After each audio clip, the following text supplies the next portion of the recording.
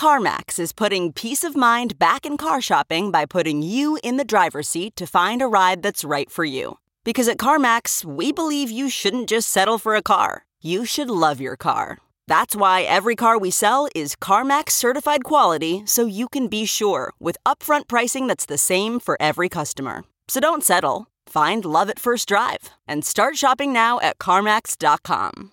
CarMax, the way car buying should be. Okay, picture this. It's Friday afternoon when a thought hits you. I can spend another weekend doing the same old whatever, or I can hop into my all-new Hyundai Santa Fe and hit the road. With available H-Track all-wheel drive and 3-row seating, my whole family can head deep into the wild. Conquer the weekend in the all-new Hyundai Santa Fe.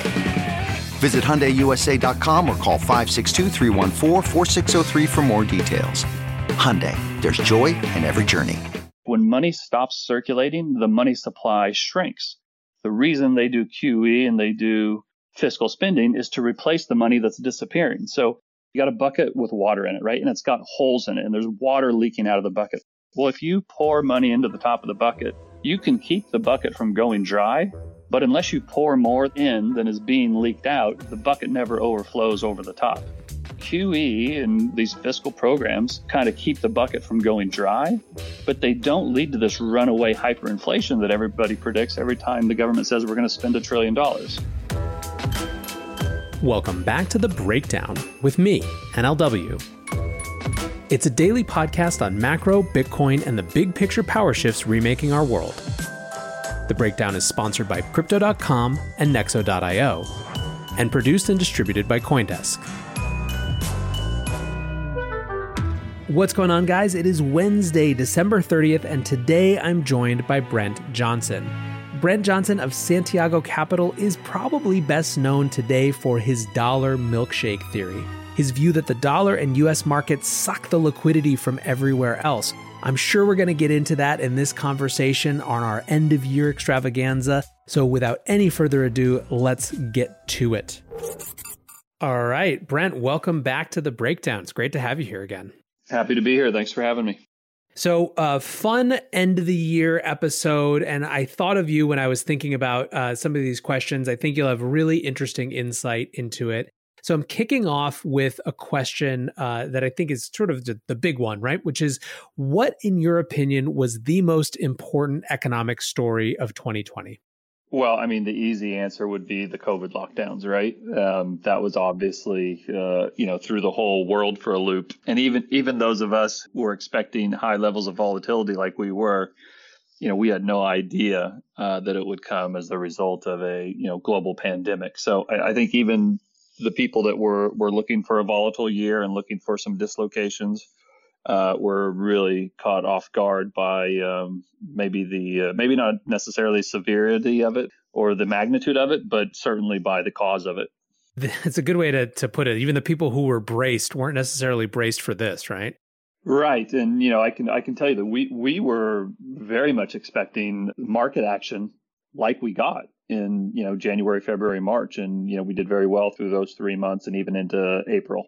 But we weren't expecting the trigger to be what it was. So thankfully, we were positioned correctly when that came. The resulting 8 months reaction to the first 4 months have been dramatically different than what we were expecting. And so, we not only had volatility to the downside, but, we had great volatility back to the upside. And I'll tell you, I follow a number of different sentiment indicators and oversold indicators, however you want to describe that. And I can tell you the Monday, I think it was, March 23rd or 21st, everything on my indication was saying that they were more oversold than at any other time that in the 20 years I've been doing this. And that includes the dot-com, that includes, 2008, that includes, 2011 and 12 when we had a, kind of a European sovereign crisis. And so, I had never seen anything as oversold as it was then. So we were actually prepared for a bounce and we got it. I just didn't expect the bounce to last 8 months. Yeah, I guess this feeds into another question that it's a perfect setup is, what asset or I guess set of assets surprised you most over the past year? Well, I mean, the easy answer for me, because I've been so outspoken on dollar strength, is the extent to which they've been able to get the dollar under control and get it back down, into the very low 90s now, kind of sitting just above 90. Again, we were ready for the dollar spike in the first 3 months. We got it. We were ready for a dollar pullback in Q2. We got it. We were not ready for the continued weakness in the second half of the year. And in hindsight, what we missed, again, we were ready for the central banks to come out and just, come guns blazing. Everything that the central banks have done, it was not a surprise to us at all. What was a surprise to us, and in hindsight, it probably should not have been so. This is, I guess you could call it one of my mea culpas, is that we were ready for them to, quote unquote, add to supply dollar liquidity. What we missed was their ability to defer dollar demand. And what I mean by that is that we initially thought this COVID shutdown and, the global pandemic would be an accelerant to our thesis that we would have this dollar shortage. It turned out to be a deterrent. And the reason is because they not only added supply, which we knew they would do, but they also were able to institute a number of programs that deferred dollar demand. And so what do I mean by that? What I mean is that they said, if you are a renter, you don't have to pay your rent for the next 6 months. You can defer those rent payments. If you have a mortgage and you're having trouble paying them as a result of COVID, well, you don't have to pay your mortgage. We'll defer those payments. You can either pay those when the pandemic is gone, or we'll just add it on to those missed payments onto the principal of the loan. So that dollar payment was deferred. If you were some kind of a manufacturer or you were importing inventory from China and their ships weren't sailing and the planes weren't flying, so they weren't shipping you the inventory, well, then you didn't have to pay for it either, right? They said, you don't have to wait 6 months, wait 7 months. You don't have to finance that, or you don't have to pay that right now. We'll offer financing alternatives. So that they were able to defer that dollar demand. And, a number of countries around the world, emerging market countries, some of these smaller emerging countries that the IMF had given dollar loans to, the IMF said, you know what, you can defer those payments. So they were able to kick the can down the road. They were able to get the dollar spike under control. And as a result, we've had not just a U.S. rebound, but a global rebound. And in my opinion, it's got ahead of itself, not just on the equity side, but you look at a number of commodities, a number of inflation statistics. We've seen this happen several times over the last 10 years. Every time, this time is different. And every time, it ends up rolling over. And I believe that those inflation statistics will roll over again. But in the meantime, these inflationary rallies are powerful. And there's a lot of people that want to believe it. What you want to happen is a powerful force, and narratives are very powerful. And the narrative is that the central banks have it under control. We're going to get some inflation this time. This time is different, and get on board. When that takes hold, it's powerful. And then that's kind of where we're at right now. We're kind of right in the middle of that.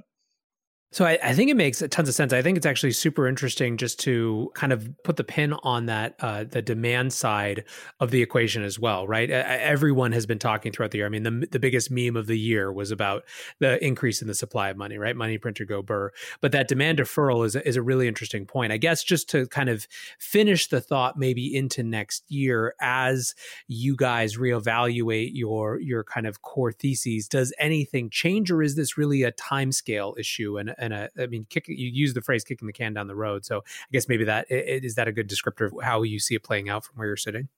Yeah, I would say that my thesis has not changed. If you want me to admit that I got it wrong this year, that's easy for me to do. All you have to do is look at the screen and I got it wrong this year.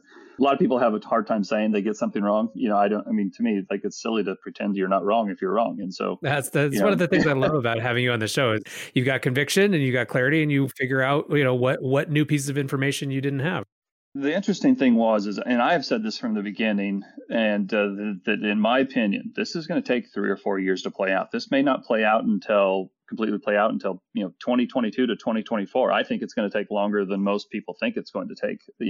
Maybe it's all done in the next year or 2 years, but I think it could easily last 3 or 4. I think central bankers are fantastic at prolonging the game longer than anybody thinks it can go on. So, like I said, our biggest mistake this year was viewing the pandemic as an accelerant to our 3 to 4 year time horizon rather than as a deterrent 2 or 3 or 4 year time horizon, right? Obviously, hindsight's 2020.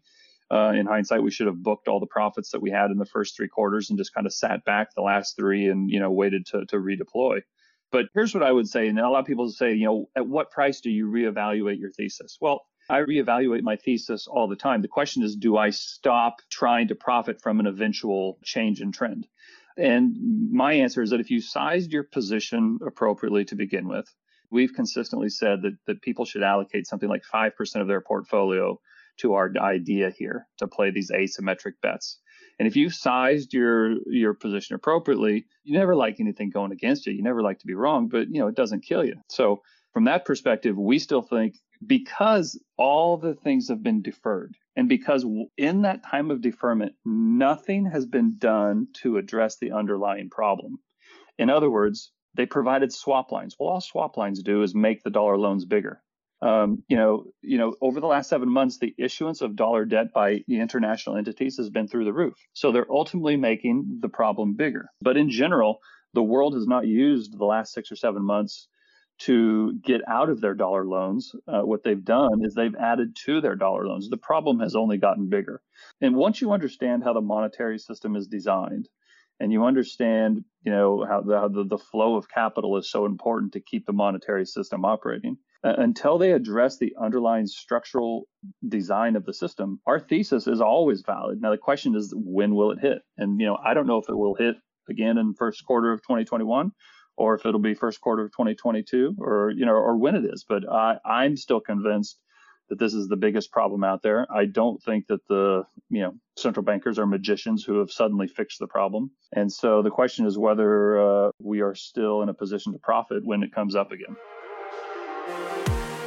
This episode is brought to you by Crypto.com, the crypto super app that lets you buy, earn, and spend crypto all in one place and earn up to 8.5% per year on your Bitcoin.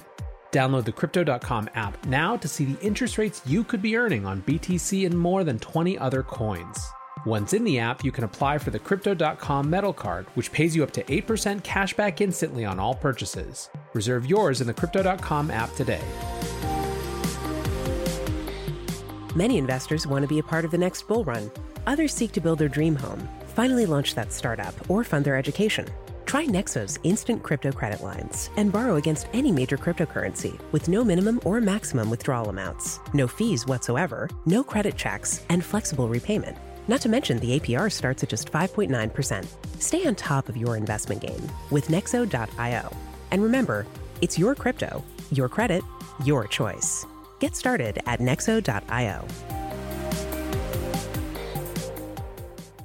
So let me ask you a question, kind of a variant of the first one. What do you think is the most important economic story that people didn't pay enough attention to? That's a good one. I think I'd probably go back to the deferment of dollar. I shouldn't say. The reality is I think a lot of people weren't ready for the first 3 months, right? Like our year has been kind of the opposite of everybody else. We did really well through the first 4 months and have struggled the last, 7 to 8, whereas everybody else struggled, the first 4 months and, they held on to their positions and they've come roaring back. I would say that, what everybody missed early on was the dollar shortage that we had been talking about. And I think what they're missing now is that they think the problems have been solved when in reality, the problems have only been magnified. That's my perception. Now, whether somebody agrees with that or not, I can't say. Like I said, there's always exceptions to everything. But I think people are in general too willing to just accept the current narrative. And, again, the current narrative is that inflation's here. The central bank have everything under control. Janet Yellen's going to Treasury, money printer go burr. And, all you got to do is buy risk assets and it'll all work out. And, I just think that that's wrong. Yeah, interesting. So I think it's, by the way, completely legitimate to say that when you're taking kind of a contrarian position, that position is the thing that people maybe not were paying enough attention to. I guess the inverse of that question for me is, was there an economic story, or maybe you can take it in the narrative direction, that people paid more attention to than they should have? Yeah. Okay. So that's a very good question. I would say it sort of goes along with my comment that people have been very willing to accept the narrative. And, A large part of the dollar's weakness in the second half of the year has been the rise of the euro. If you just look at the dollar index, right, it's like 57 or 58% of it is the euro. And, earlier this year, as a result of the pandemic, Europe got together and they announced this new, loan program where everybody's going to issue these pandemic bonds or whatever, and it's going to go to finance green projects, and it's going to pull, Europe out of its deflationary, recessionary, environment, and everything's going to be good. Well, it's going to bring Europe closer together than it ever has been before, as opposed to, breaking up into a number of countries rather than one economic union. And I think everybody's just bought that hook, line, and sinker. And I just don't think it's true. I think that when you get right down to it, I think those countries are in a lot of trouble. A lot of the funds from these bonds won't even be available, for another 6 to 9, 10 months. I think, we get into early next year. I think a lot of these countries are already going to need the liquidity.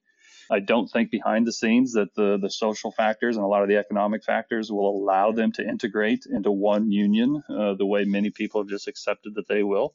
And the other thing is that you got to realize that as the dollar falls, the pair trades against other currencies have risen a lot. Well, those other currencies are exporting countries. Forget the pandemic, right? Forget COVID. It's not like we were in a fantastic economic environment prior to COVID. There was some growth problems and stuff prior to COVID. And the idea now that all the rest of the world, sans the US, is now in this growth mode, they can sustain, their currencies rising 5, 10, 15% when they're exporting countries, and it's not going to have some kind of a deflationary event on their growth. Again, I just think it's wrong. And I think you're going to start seeing those stuff start to show up now. Again, whether it shows up in Q1, Q2, or 2022, I don't know. But this is a problem that is looming out there. I think global growth is slowing. I don't think global growth is accelerating.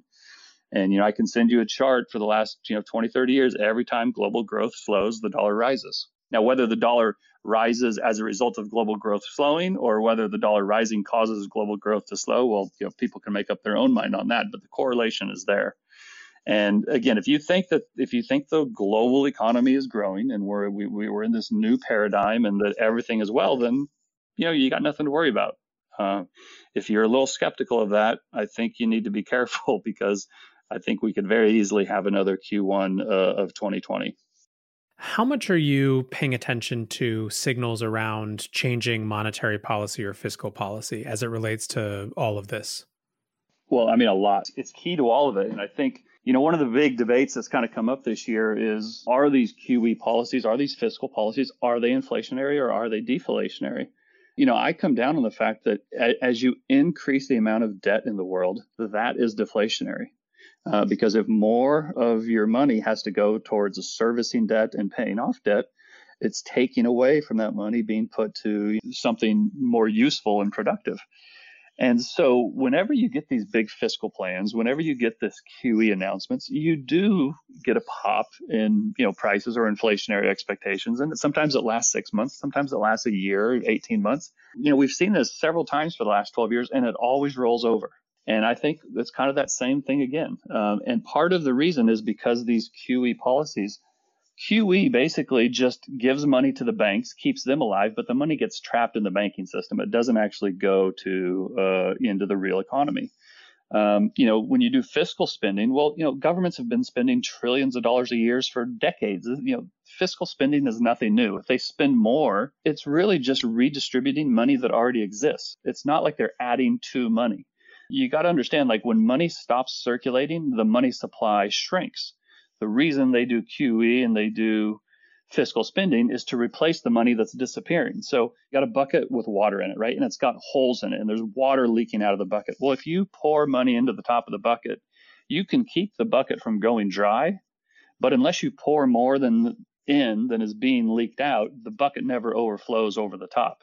And that's kind of how I view it. QE and, these fiscal programs, they do kind of keep the bucket from going dry, but they don't lead to this runaway hyperinflation that everybody predicts every time the government says we're going to spend $1 trillion. To your point, do I pay attention to monetary and fiscal? I absolutely do, because it's very key. And depending on what they do, it can have different effects on the inflationary level. And for the last 12 years, in general, the money that has been provided through fiscal and QE monetary programs has, for the most part, gotten stuck in the banking system as opposed to getting pushed into the real economy. If they can figure out a way to get the banks to lend, and that's the other thing, right now banks are not lending. The only loans that banks have given are the ones that were guaranteed by the government, and the only reason they gave those loans is because the government guaranteed them. So you had a big spike in lending in April and May, and then nothing since then, contraction since then. Lending standards right now are tighter now than at any time since 2008. So the banks are not lending. And so new money is not being created. In other words, more money is not being created by the banks through the lending process. And until they do that, I don't think we're going to get this runaway inflation that everybody's talking about. So if, going back to your question on paying attention to monetary and fiscal policy, if they can do something to get the banks to actually lend, or maybe they skip the banks and go right to the real economy, then that's something that I would pay very much attention to. It's fascinating stuff. This year has also reinforced just how blunt the instrument of monetary policy is when it comes to stated objectives, I think, as you're just kind of making that point. I could ask you a million more questions, but I guess to kind of wrap this up, one that I think is is a little funny asking you because you kind of are so public with at least one version of this, but what's one prediction that only you have? Oh, well, I wouldn't say only I have. Yeah, sure. It's purposefully overstated. The view that I have that I think is in the minority is that the U.S. is on the decline and that the rest of the world is on the rise. And I don't agree with that. You go back to the end of World War II and we were seen as kind of the global hero. You got into the 60s and 70s and maybe some of the shine of that started to come off a little bit with the Korean War and the Vietnam War. And then you get into the 90s and the 2000s and now even Americans are saying, maybe we're not quite this, shining city on the hill that Ronald Reagan said that we were. The cycle has gone from us being the hero to some of the shine coming off from the outside world. And now even internally, we're saying, gosh, maybe we're just not all that we thought we were. And as a result that we are Rome, and that means that we're going to collapse and that the rest of the world is going to rise and we're just going to be in ashes. And I just think that that's wrong. I think even if you ascribe the definition of an empire to us, and perhaps you even want to classify us as an evil empire, I think even if you do that, you got to realize that evil empires just don't typically collapse overnight. They do a lot of damage and they last longer than you think that they should. And I think that before all is said and done, the U.S. is going to stay stronger longer than people think that it is. Now, that doesn't mean that we don't have problems. It doesn't mean that, we're not eventually going to have a really big kind of come to Jesus, and have to pay the piper. I think that we will. I just happen to think that based on the design of the monetary system, based on many of the advantages that we have, our advantages go from economic to demographic to geographic to military. We have some advantages that are going to allow us to stay higher longer than many people think that we will.